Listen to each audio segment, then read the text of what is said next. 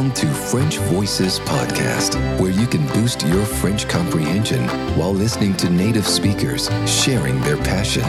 It's authentic, it's hosted by Jessica, and it's starting now. Bonjour à tous, welcome to episode 111 of French Voices Podcast, episode 111, which is the second and final part of our interview with Aurélie, who is an interpreter. And in this episode, she will share what the most stressful parts in her job is, what is the most challenging, what gives her the most pressure. But in spite of all this, if she chose this career, it is because Aurélie loves a good shot of adrenaline. But you know, when you are translating in a context where the stakes are high, for example, politics, diplomacy, there's a real difficulty there. There are some real difficulties. It is very important to choose the exact right word, because the people who, like politicians or people who write speeches, they spend a lot of time designing these speeches, and the reason why they choose a word and instead of another is deliberate and very precise.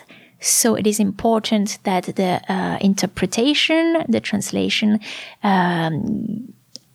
really sticks to this idea.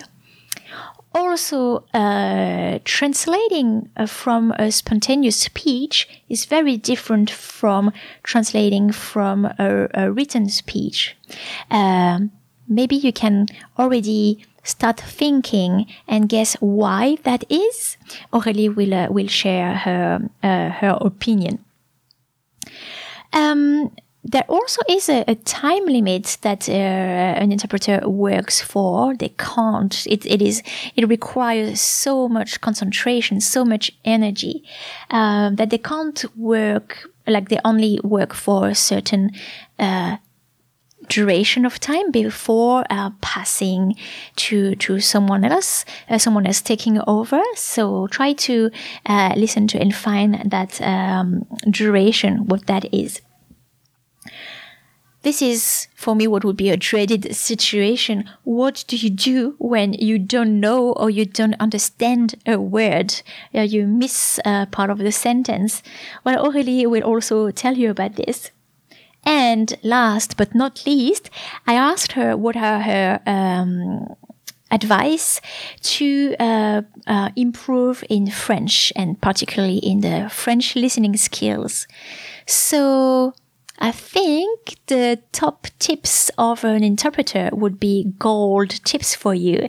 So listen to the end of the episode to find out. Well, don't forget that you can find the full transcript of the interview if you need extra support to understand the conversation. So the link is frenchvoicespodcast.com/episode 111. And if you purchase the transcript, you will have also a list of vocabulary related to this topic. And I'm going to give you a sample of this vocabulary now so that you can dive in straight into the interview if you feel ready for it, the next recording. So, perdre le fil, or perdre le fil de quelque chose, is a literal translation to lose the thread, perdre le fil, or to lose track of something. So, of your thought, of a conversation, perdre le fil de. Se corser.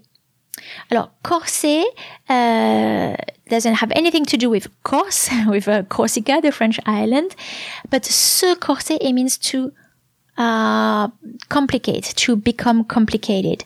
When you say les choses se corsent, that means things are getting complicated. Un café corsé, although I'm not a coffee drinker, but that would be a very strong coffee. Réfléchi, so the past participle of the verb réfléchir, but used as an adjective, réfléchi. So I'm not talking about, it's not the meaning of reflection, as in like in a mirror. In this context, it is well thought of, very considered.